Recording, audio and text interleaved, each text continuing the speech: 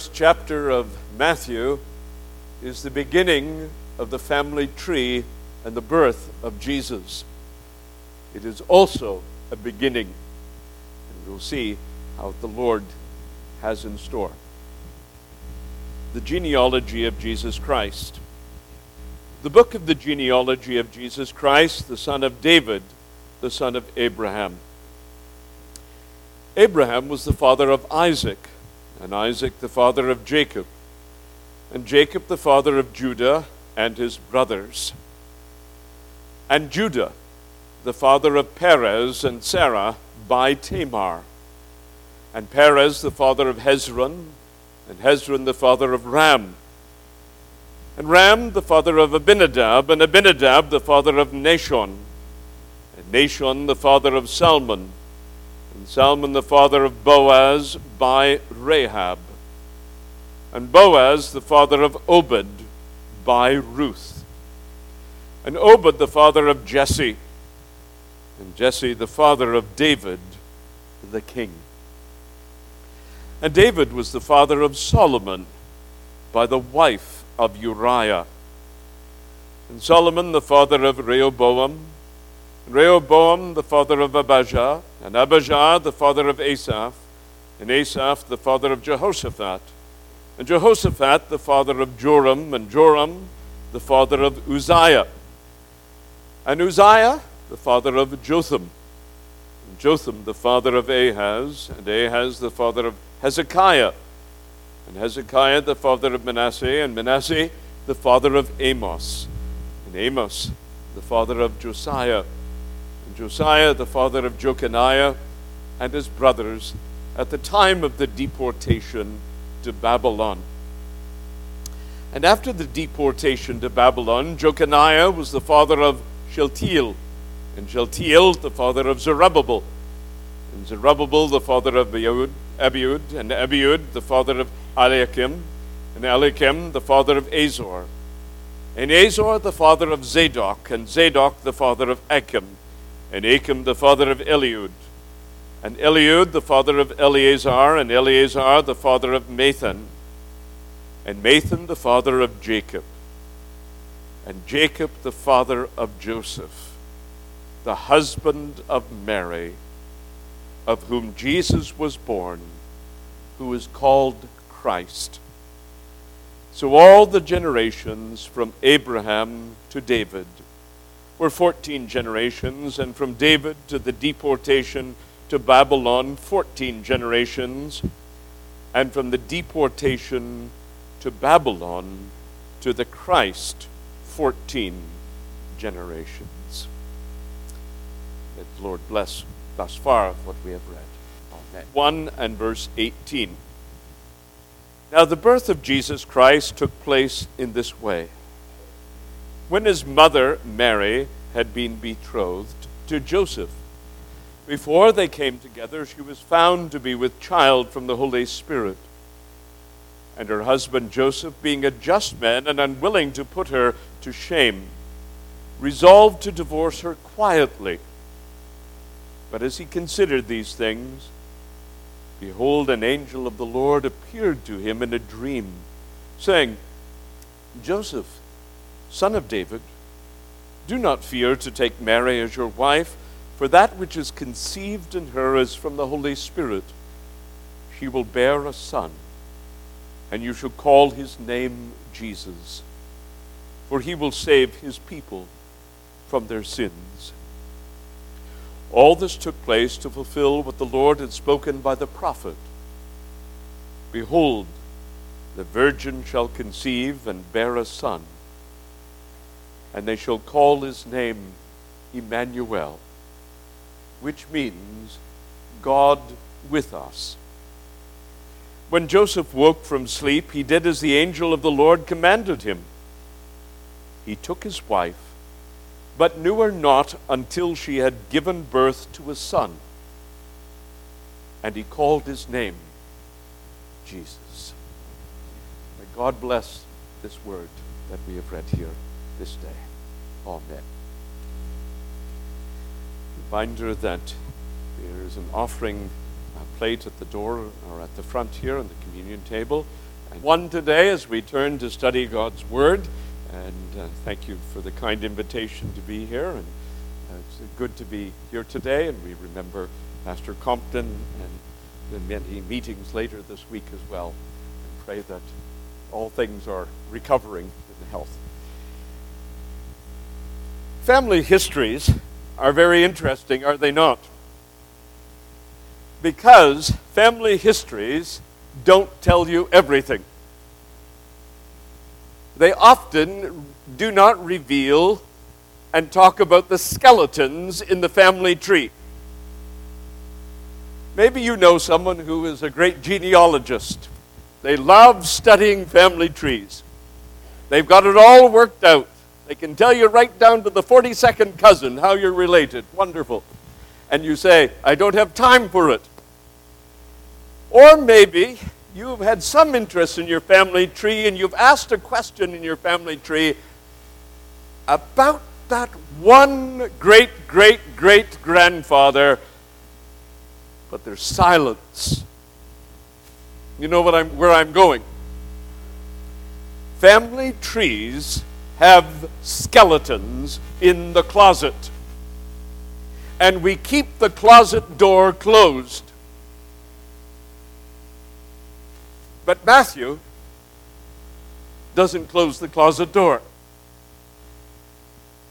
Matthew's Gospel, chapter 1, opens the closet door, and the skeletons are all falling out of the closet. We're faced with a great question. In the beginning of the life of Jesus and his family tree, why do we begin the way it does? So I want you to keep that question in your mind this morning as we look at this. And what we want to look at is four things primarily in Matthew 1:1-17 this morning. We want to see that God has a purpose in this family tree. He states it right up front. He gives it, God's purpose is to take you back to his promises. But the second thing is, God wants to take you back to family brokenness, to family skeletons, to family scandals. And he has a purpose. And then he takes you to God's promise to one woman. And then he gives us the challenge that these promises in this genealogy have a worldwide implication today. Matthew 1, verse 1, begins with a summary statement. And if you only know verse 1, you know the two promises. If you get mixed up with all the names that follow from verse 2 down to about verse 15, don't worry about it. Because Matthew realizes that we're probably all not going to have good Hebrew memories and be able to remember D-A-V-I-D in Hebrew and keep repeating it. Because it's a poem. And so you can memorize it if you know Hebrew and can do the letters of David. But if you're not like that, few of us are, then all you need to think about, first of all, is the first verse. And the first verse tells you what you need to know. This is a book about the beginnings of Jesus Christ, the son of David, the son of Abraham. There you have it. God has a purpose through the generations. And God is making here in verse 1 a reminder to us through Matthew that God had two great purposes. And what are those two great purposes and promises that he had? Number one, he made a promise many, many generations ago, hundreds of years ago, millennia ago, to a man called Father Abraham. And that one promise that he made to Abraham, you remember it, summarized in Genesis chapter 12, verses 1-3. Abraham, you have no children, but you're going to have so many children, you will not be able to count your children. You will go down to the beach and you will try to count the little grains of sand and you can't do it. You're going to look up at night on a clear night and you're going to try to count the stars, but you can't do it. Abraham, that's how many children you are going to have. And he had none. And he was an old man. That was the kicker of the promise. And what is Matthew doing as he opens up this? He is saying, I'm taking you back to that promise. And the promise is now fulfilled in the birth of Jesus.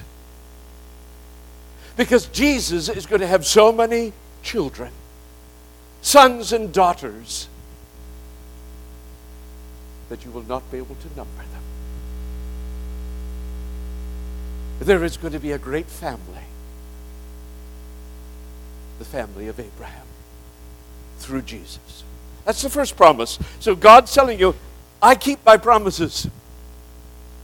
You may know people who can't keep a promise at all.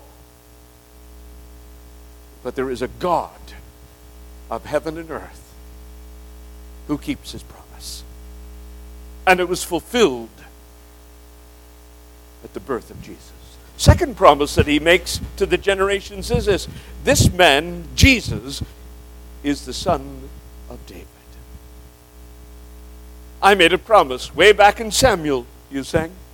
And that promise to Samuel, through Samuel to David was this, that from your line there is going to come the King of the kings.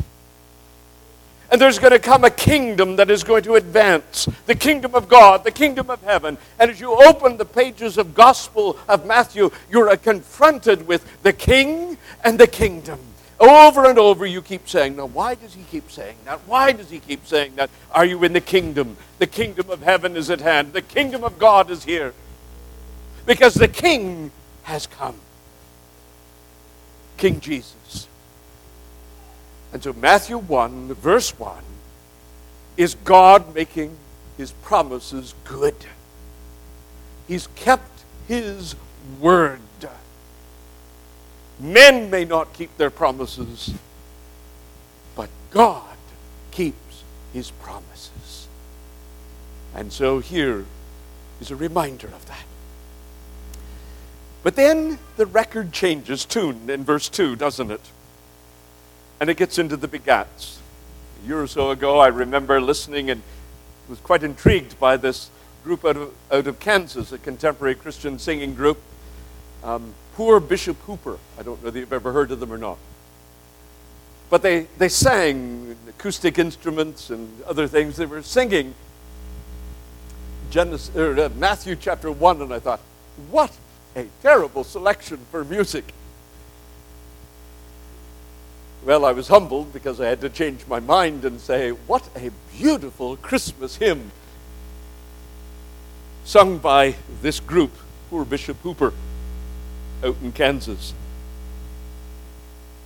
I sat spellbound listening to them sing Matthew 1. From verse 2 on, and as you read the verses, you say, oh, what's it all about? All these names and all these men. But a few women. And it's the women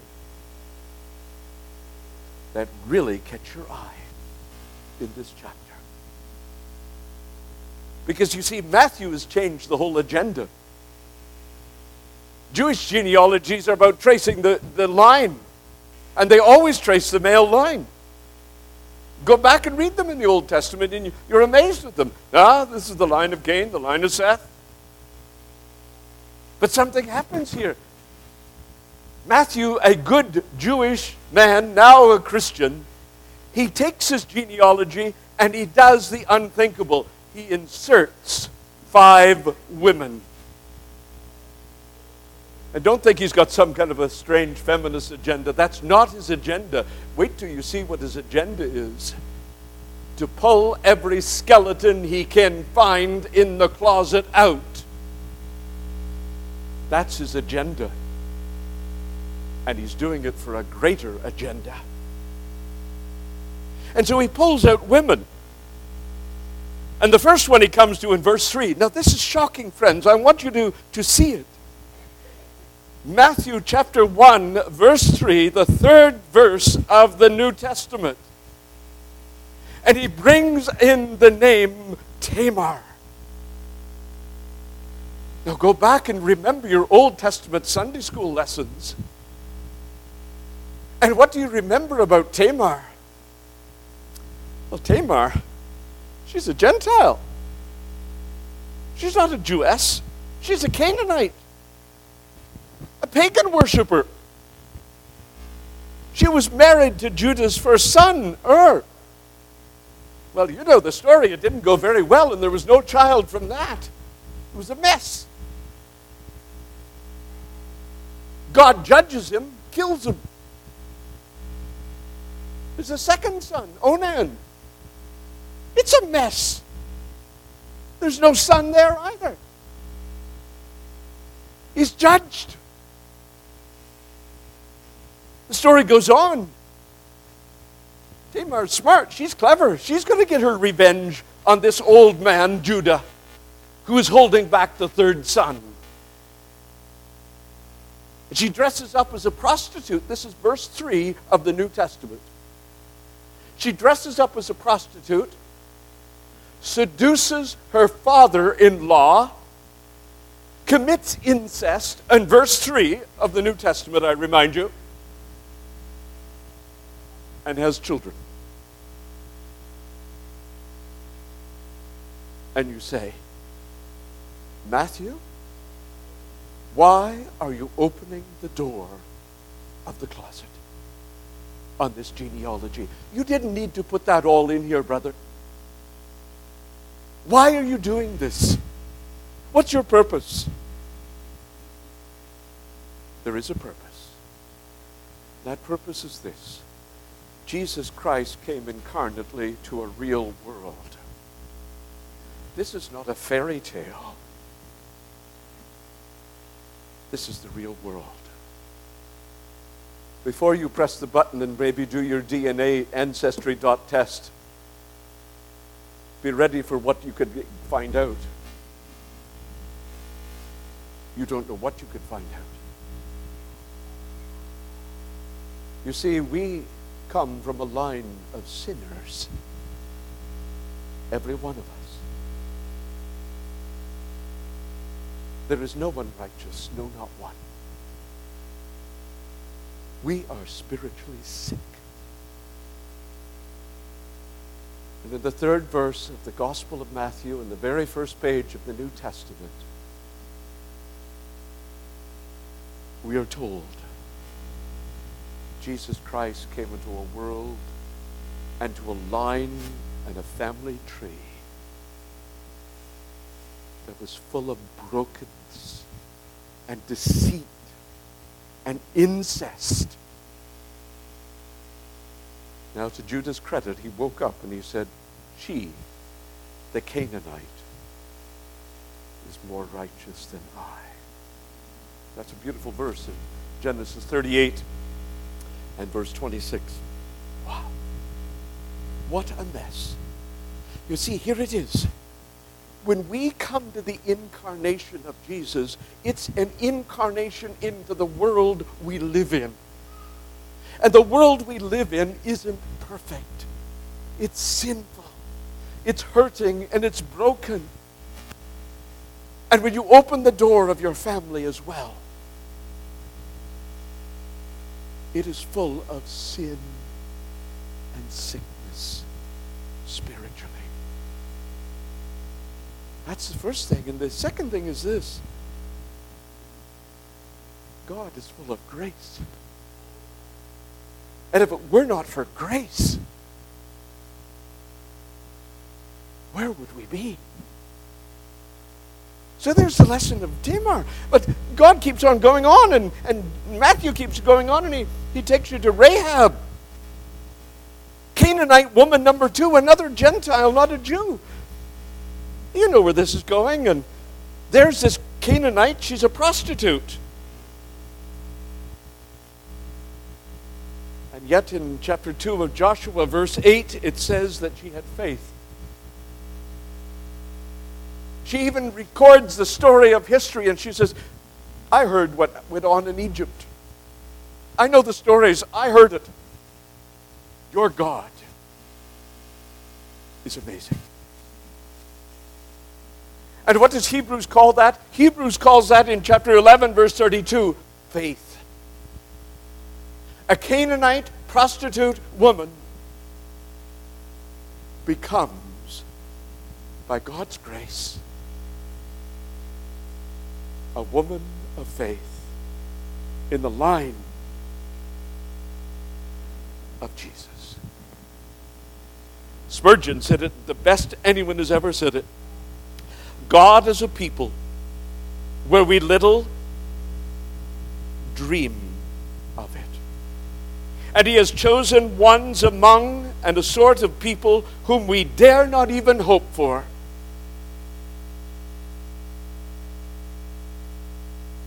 Who would think that grace could grow in the heart of one who was a harlot by name? And yet it grew there like a fair flower blooming upon a dunghill on a bright, star-glittering eve. There for faith, her faith grew and brought forth glory to God. The unexpected woman, Rahab of faith. Grace is amazing. God can redeem all those we think he can't. It's a reminder to us that God works out his promises, but God is sovereign over sin. And Jesus Christ is incarnate and coming into the world for sinners. And Matthew is alerting you to this on the first page, on the first chapter of his gospel. Who did Jesus Christ come for? Ask yourself. He did not come for the righteous. He came for the sinners. Open up that door of the closet and let Jesus Christ speak to you, for he has come for sin. Then we go to the third woman, the wife of Uriah, and you'll notice the name isn't mentioned, Bathsheba. We put it in. Who is Uriah? Uriah is a Hittite. Now, the Hittites were living in Turkey, but they came down through Syria, and they were mingled amongst the Canaanite peoples. They no longer exist. They're extinct as a people, a race. Uriah the Hittite, got that? He's not a pure Jew. He doesn't have a good family tree. Who was Bathsheba? Well, she married the Hittite. Was she a Hittite too? Probably. Probably the story is that somehow this Hittite couple, were enamored with the one true living God, and they left their paganism of the Hittite pagan religion, and they crossed over, and they joined, and they came amongst the Israelites, and that's why he was given the place of supreme command in the army. But he's not genealogically a good man. You see the point? Uriah and Bathsheba, they've got quite a mixture in their marriage too. And then we know the rest of the story, and we see Uriah is murdered, David lies, David commits adultery, his son dies, there's another son. The incarnation of Jesus Christ to a very sinful world. Tamar, Rahab, Ruth of... Look at the Gentiles just keep coming out all over here. 3 Gentiles in a row, perhaps 4 in a row. And what is Matthew trying to say? Jesus Christ came for sinners. Jesus Christ came for all people. Don't lose sight of that. Jesus Christ came for sinners. And the line of Tamar and Rahab and Ruth and Bathsheba and through Uriah is a line of skeletons. God, in His grace, is saying something wonderful. Shame can be removed.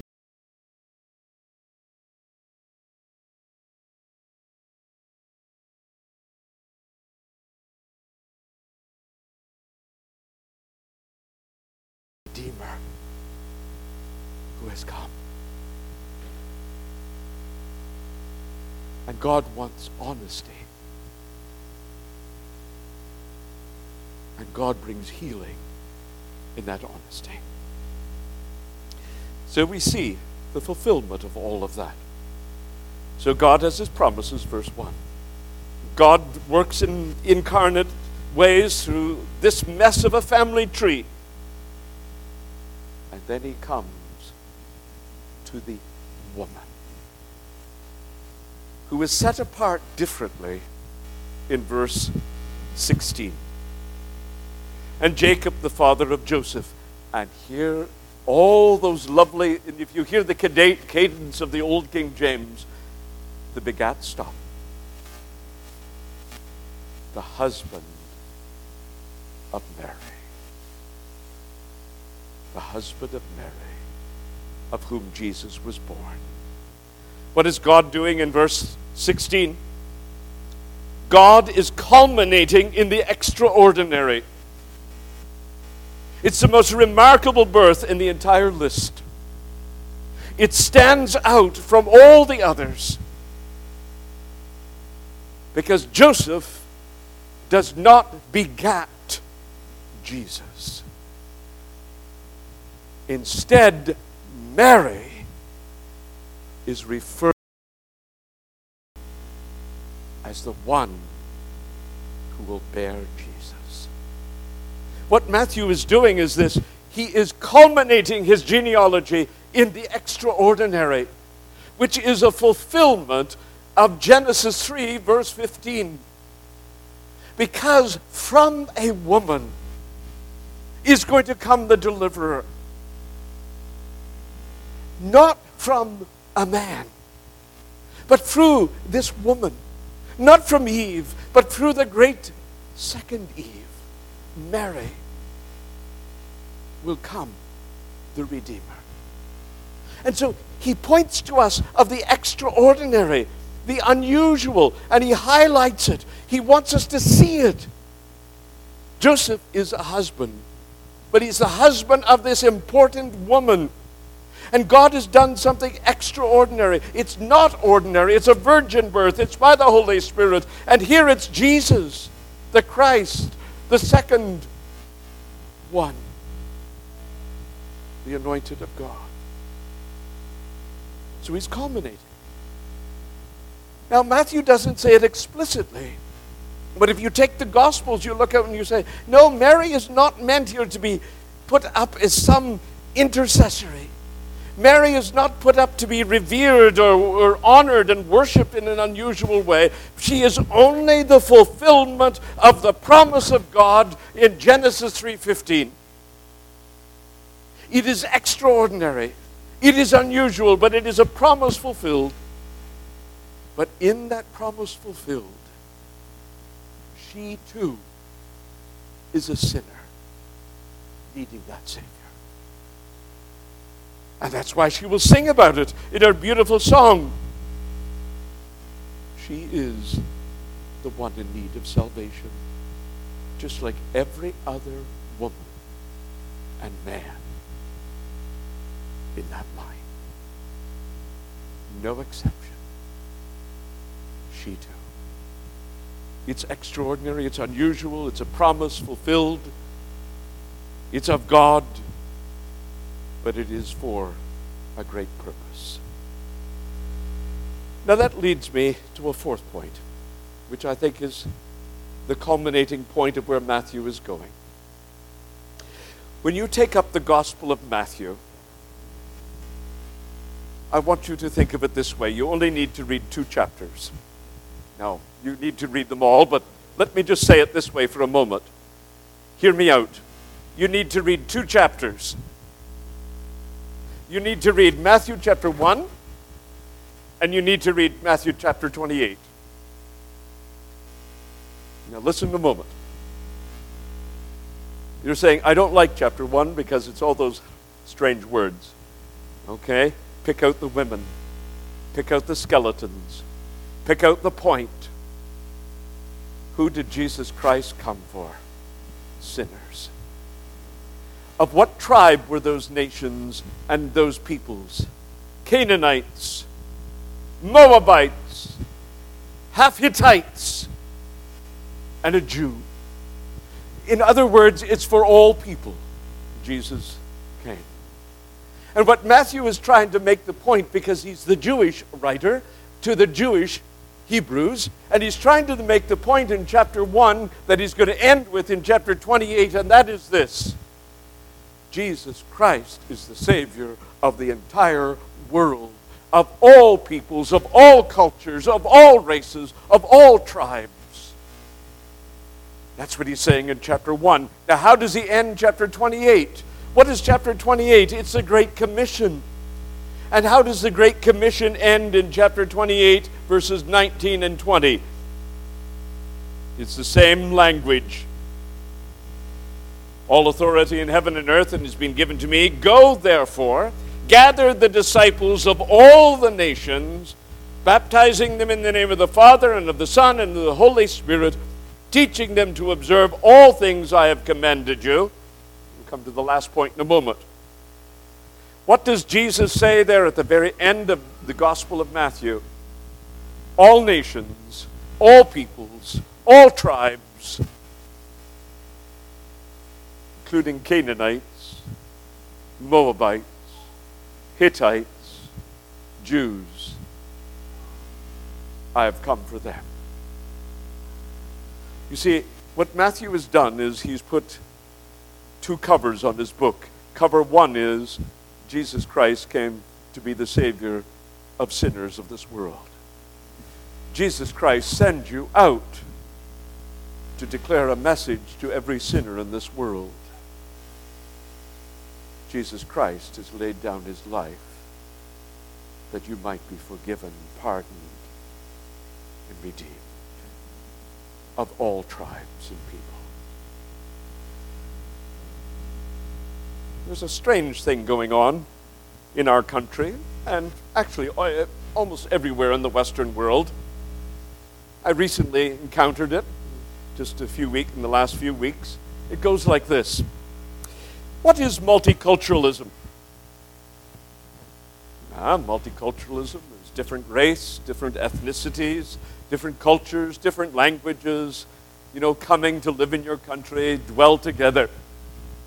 Be a multicultural society. One of the students I had in class was a former Muslim. Ask someone who's a Muslim and they'll tell you something like this. To be a Muslim in religion is to have one race, one culture. I want you to think about this for a moment.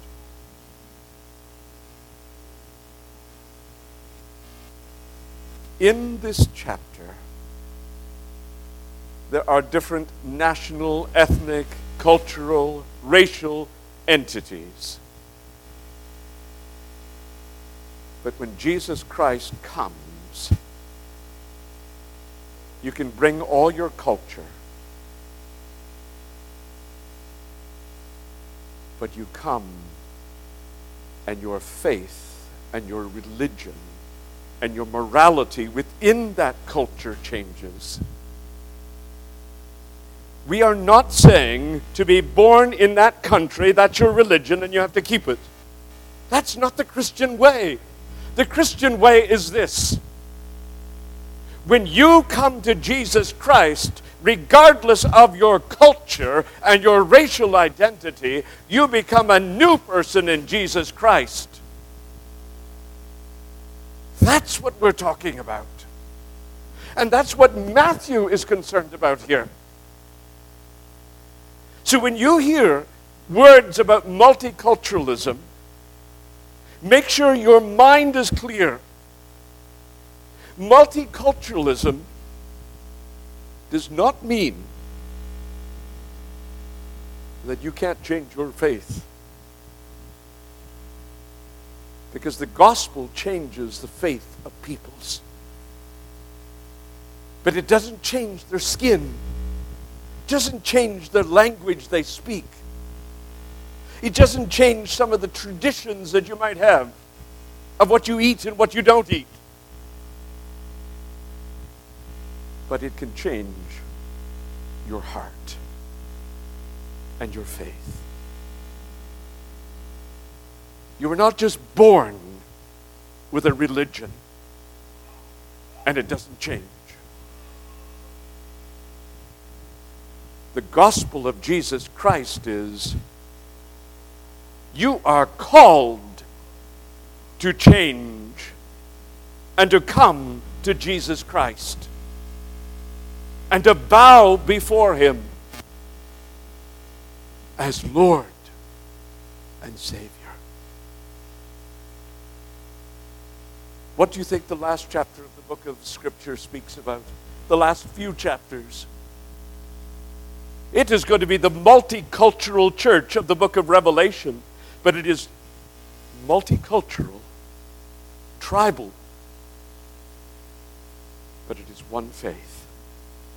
And it is people who have changed their faith because they have come to the man, Jesus, who was born to save sinners of all nationalities. The gospel is for sinners, it's for outcasts, it's for Gentiles, it's for all nations, and it is a call to all other religions of the world to be judged by and to be found wanting and to come and lay down at the cross of Jesus. The incarnation here is about a world that's messy and full of sin. And Christ is born into that line, yet He is righteous in every way. It's a promise to broken humanity. He is the Savior of sinners. And as someone has paraphrased of Martin Luther in a very loose English translation, Christ is the kind of person who is not ashamed of sinners. In fact, He even puts them in His family tree in chapter 1. I have come for sinners. The genealogy can't be more explicit than to make that clear. And here is the question. Did He come then for you?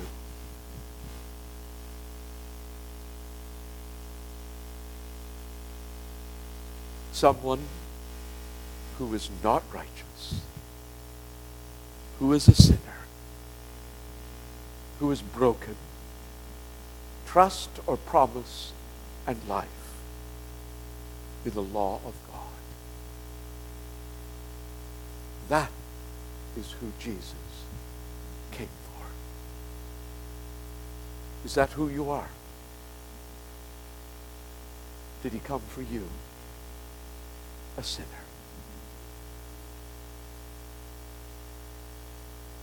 He is the Redeemer of sinners.